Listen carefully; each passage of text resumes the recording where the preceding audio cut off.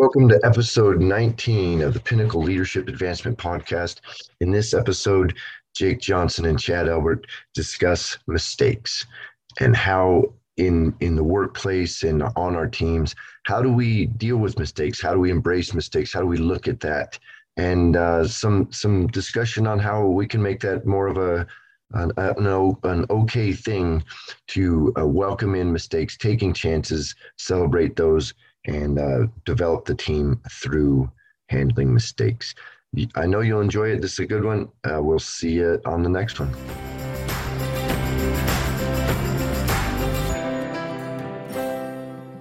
Well, welcome back to another episode of Pinnacle Leadership Advancement Podcast. Chad Elbert here with my good buddy, Jake. How's it going, Jake? Hey, doing well, Chad. Good to be here. Awesome. Well, this episode, what we have in store for you is a discussion a little bit about maybe ownership and mistakes. And when we make mistakes at work as leaders and maybe people in our organizations handle mistakes. So it's really, how do we deal with mistakes? We're both kind of fond of Jocko Willink and his work. So we're going to touch base on his work out of Extreme Ownership today as well. But it really is it's something that I think comes up through our careers, whether we're whatever level we're at from, when we start right out of college, maybe into some type of leadership position. There are times when things happen, things go wrong, that we don't expect, and we make mistakes. And I think it's important that we discuss how we deal with that. Right. Kind of Absolutely. Set the context for where you want to take it today, Jake. Yeah. Well, I think that's a great context. What do we do when there is a mistake or when when performance is not meeting expectations, and how, as leaders, do we want to approach that? How do we want to handle it? And I suppose there's, maybe I'll just start there. And certainly there's branches of where we could go from there, but I think that's a great place to start. Yeah. And I know it's the one thing I want to bring up, and it took me a while in my career even to process this, is, to not, when things happen, somebody comes to you, is to get to the point where you're not defending yourself.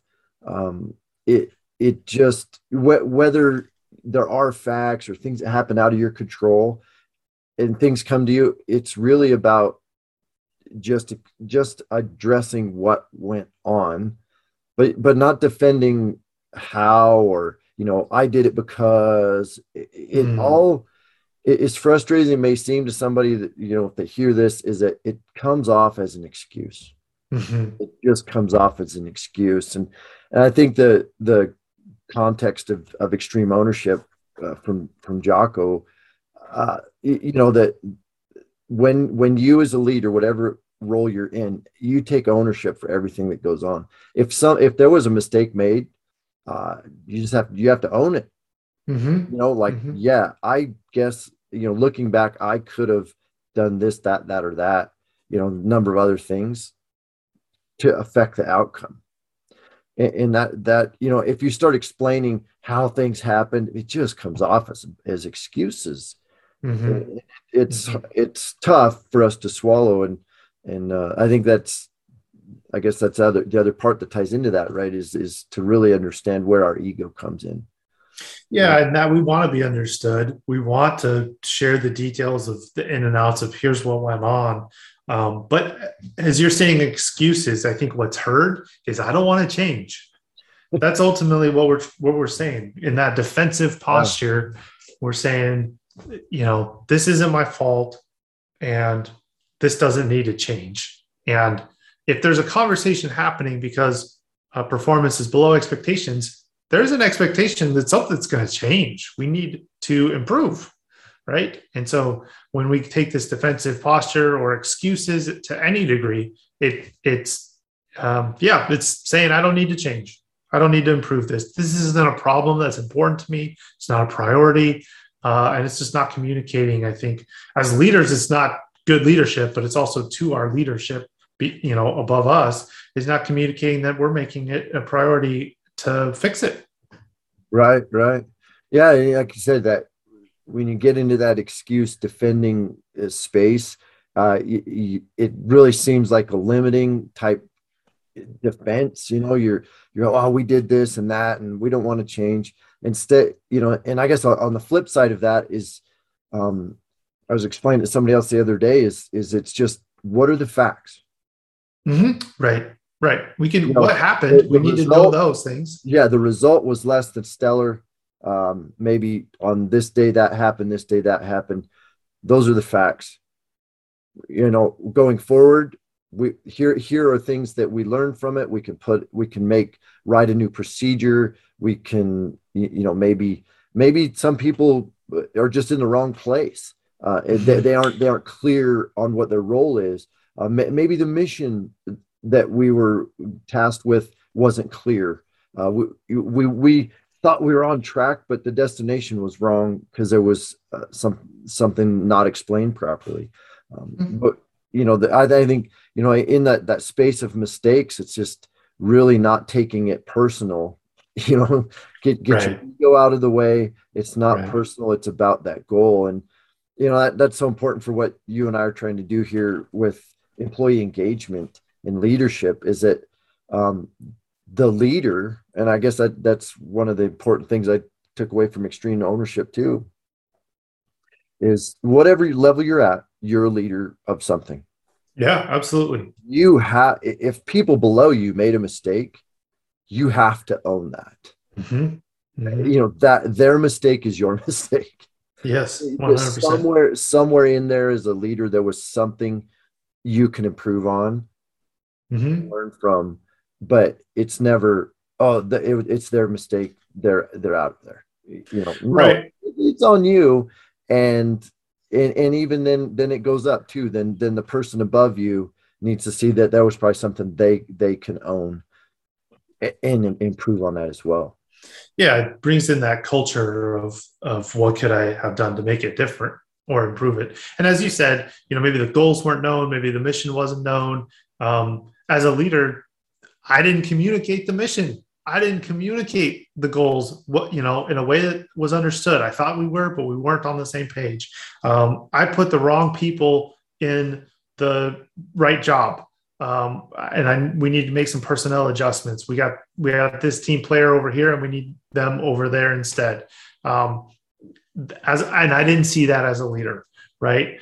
That's where that ownership is coming in of, I didn't communicate it or bring it up, or I didn't see it. I put this person here and that really isn't their strengths. I thought it was, and it turns out it's not. Lesson learned, we're growing, but really taking that ownership of, it's not, well, this person underperformed. Well, I put them there, so it's my fault. Yeah. Yeah. And the other thing with in these mistakes that come up in whatever part of life is that, we just have to try to sometimes get out and see the bigger picture. And it's really easy when we get team focused. It's about, our team and what we're going to do. And, the shipping department's not in my, that they're their thing, right? I have no control of the shipping department, but maybe there's something they do that can help you, or maybe something you do that can subtly help them. And in the end, one of the organizations I used to work for, we, sometimes we get hung up on billing internal departments.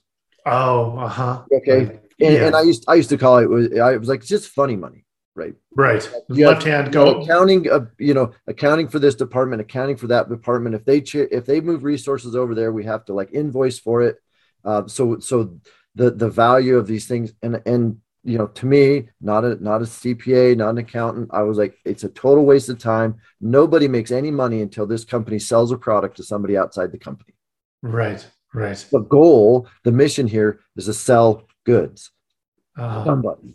Yeah, the consumer. If we're kind of leveraging each other, or my department looks better if we don't spend as much, and so we're going to charge more to the other department. So you're like, well, wait a minute, that we shouldn't even be doing any of that, because none of us make anything until we sell it down the road. and that there's some examples in extreme ownership in some scenarios in the Navy SEALs where they ran into situations like that where they weren't thinking how they all played a part in the particular operation. And I think that's just, the more we can look at our organizations as one entire collective team, what is the big picture? When Right. step back, when can we own that we were thinking in a limited fashion? Who did I not reach out to? Were we really, really open to hearing input from another department? Were we I worked in organizations as well where we had to do audits, on a 6-month basis that we actually brought, because of the certification we maintained, we actually were required to bring in somebody from a different department on a 6-month basis to audit what we said we were going to do. And so then you're like, wait, well, bringing in somebody from the outside can help you as well to say, are you really owning everything in there, or are you stuck down some path? So yeah, totally agree with maintaining that bigger picture and how important that can be in what our overall goal and objective is. Yeah. And I think another thing, just to add to that, another element of this ownership piece is as we as leaders own mistakes, now space is created for mistakes to happen. I was having a conversation recently where new project is coming down the line, new opportunity, but with that newness comes uncertainty. And I may not have skills in this. There's potential for mistakes. But if we're adopting this culture of, I made a mistake, I'm learning from it, I'm growing, where now it becomes okay, there's permission to make mistakes, instead of, in my mind, the pressure of making a mistake beforehand, I think really doesn't bring out our best work either. A thing we're really big on, Chad, is that employee engagement. If I'm so fearful of making mistakes, it's hard to be engaged and love the work I'm doing and put all of it into it. It's this fear, anxiety. I'm probably going to be tense, and I'm probably going to be more likely to actually make mistakes. So in that psychological place. So anyway, one of the things I was thinking about is just how we're creating also this, mistakes are okay. At least for the Navy SEALs, the consequences are much more significant. But in business, for the most part, no one's dying. We can learn from this mistake, and it's good to have context about that as well, and seeing the bigger picture. We can learn from this. It's spot on. And that's something that I have observed over the years too, is that if we create a culture of mistakes are bad, there's a lot of fear. There's fear and anxiety, and it even breeds a culture of, oh man, I made a mistake. What becomes a CYA type thing, right? What can I do to try to fix this before anybody finds it? Right. On the flip side, if we're like, we know we're gonna push the envelope. We want people engaged. We want some, decentralized command. We want people to take calculated risks. And we know mistakes are going to happen. We actually should invite mistakes, because then we're pushing the envelope. Here and there, we're going to miss. Things aren't going to go right. But if we create that culture where calculated risks are good, mistakes are good, owning them is what's important. Like, oh yeah, no, I didn't see that. We can learn from this. We're going to grow. And I think that's the thing, is as we embrace this culture, the topic of mistakes and owning all of that, we can create that culture where people don't come to work with the anxiety. If I don't dot an I today, I might lose my job and not be able to feed my kids. Sure. Yeah. Versus they're going to come to work being engaged, knowing, okay, my leader has my back. And if something happens, we're always going to find a solution. We're not just going to put blame, because everybody along the way is going to own. And it's kind of also, I guess you could say it as accountability too, right? I mean, ownership, accountability, they're in the same thing. But as long as we're creating that culture where everything, we just own and take accountability for everything around us, it does create a more engaging place for all of us to be. Yeah. And one of the things that you were saying there that I was kind of taking is just like almost like, what did you learn sort of attitude and approach to mistakes? Because I think it's a little more subtle. I mean, you said someone shows up and is maybe worried about losing their job, and maybe that's true. I think in management, it can be a lot more subtle where we don't want to be humiliated. We want to be a part of the group and a part of the team. And if we're asking questions that are demeaning to someone, you made a mistake, what's going on?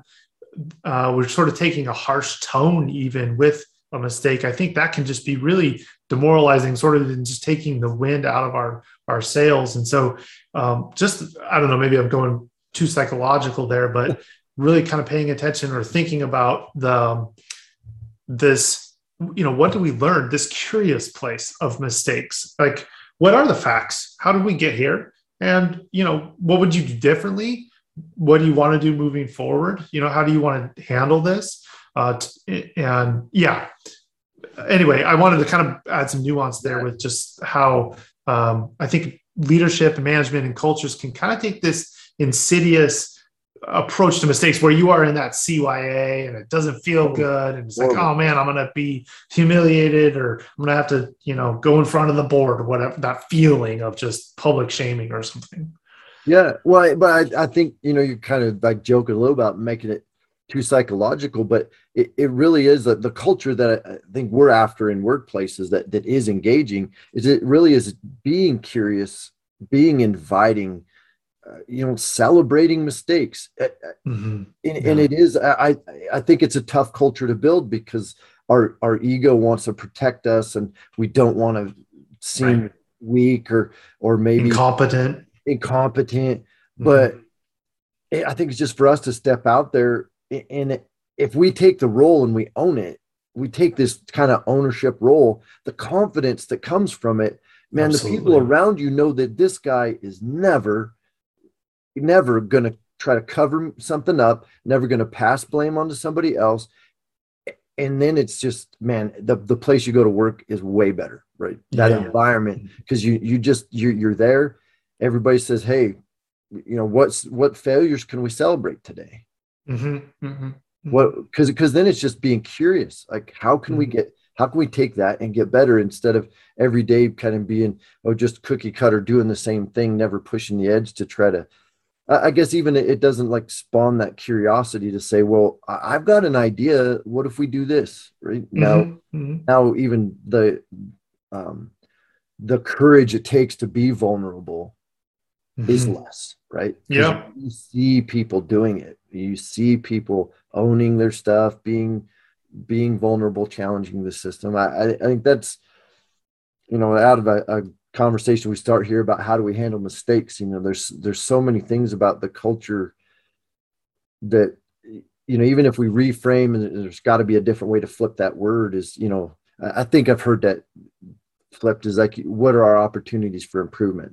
Instead of saying they're mistakes, which is maybe more of a defensive type negative word, we just look like, what are our opportunities for improvement today?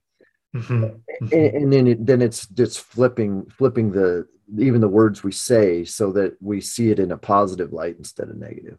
Yeah. And something else that you're hinting at too, that I think is great, is if we aren't moving, if we aren't setting goals, we might not be making mistakes, but we're stagnant. We're not growing. We're not learning. We're not improving. And so I love the idea of, mistakes are a sign of maybe working out and being a little sore the next day. It means that we're growing. It means that we're getting stronger. We're improving. And if we're never reaching outside the bounds, if we're only doing the things that we're competent at, then, that skill is improving or maybe being honed. We're not broadening. We're not improving on a broader sense. And so to really, there's growth there that I think is energizing as well, that, hey, we're trying new things. We're thinking about, we're innovating. Yeah. And that all, it all comes out of just owning what we do, um, and looking. I guess that that's the thing is we talk about employee engagement too. Is if we as leaders aren't like engaged and curious, Mhm. it's kind of hard to expect that of everybody else. Right. Yep. Well, Yeah. are we engaged, or are we just, oh, I got to this level of management and I'm cool to chill here until the next level up opens up for me? Right. But and it's I guess this is relevant to the conversation, but sometimes our things steer astray. Is that if we own where we're at and we keep our ego in check and we're just looking for something, we may be the manager, the mid-level manager that produces the next CEO. Hmm. If we're willing to not see them as a threat to us. Right. And Yeah. I've got this up and coming young manager. I mean, he's really, man, he just thinks at a different level than I do. And you can leave a runway for that person to really go, just, really push their strengths, as we talk about in a few episodes back. Right. Mhm. But if we're kind of limited and not owning that, or even be curious and looking for these type of people, we can't create that around us. So that's just other stuff that can come out of being open to seeing possibilities in other people and not being limited by this kind of mistake mentality. Absolutely. And I'm kind of coming back to like we're both coaches. And Yeah. so we love, I think, that how do we be curious? How do we ask open-ended questions that lead to exploration of mistakes, opportunities for improvement? What happened here and part of coaching is good coaching is we're not judgmental. There's no judgment.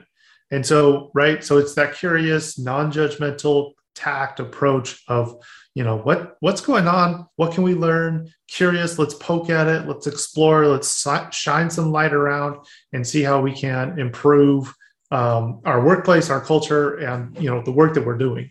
So Yeah. I think that's pretty cool to kind of just connect to like, yeah, we're coaches, and to take that coach approach, I think is just so powerful. Yeah.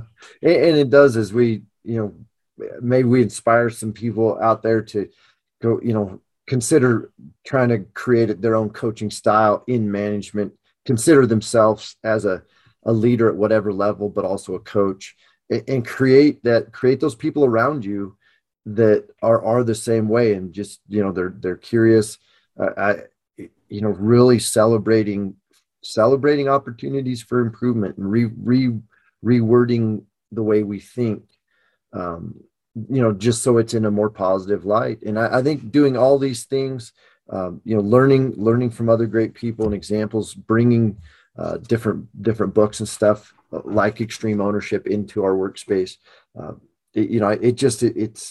it can't not lead to more engaged teams.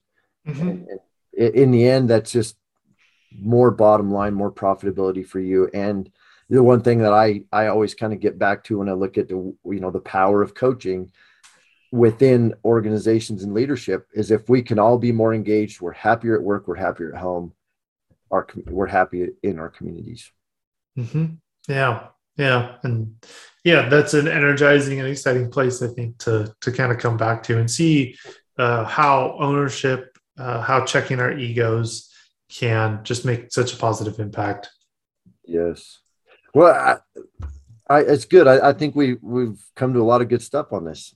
Yeah, me too. Yeah, thanks, Chad. Well, for the listener on this episode, I highly recommend reading, or in a lot of cases, I listen to audiobooks, like Extreme Ownership by Jocko Willink and Leif Babin.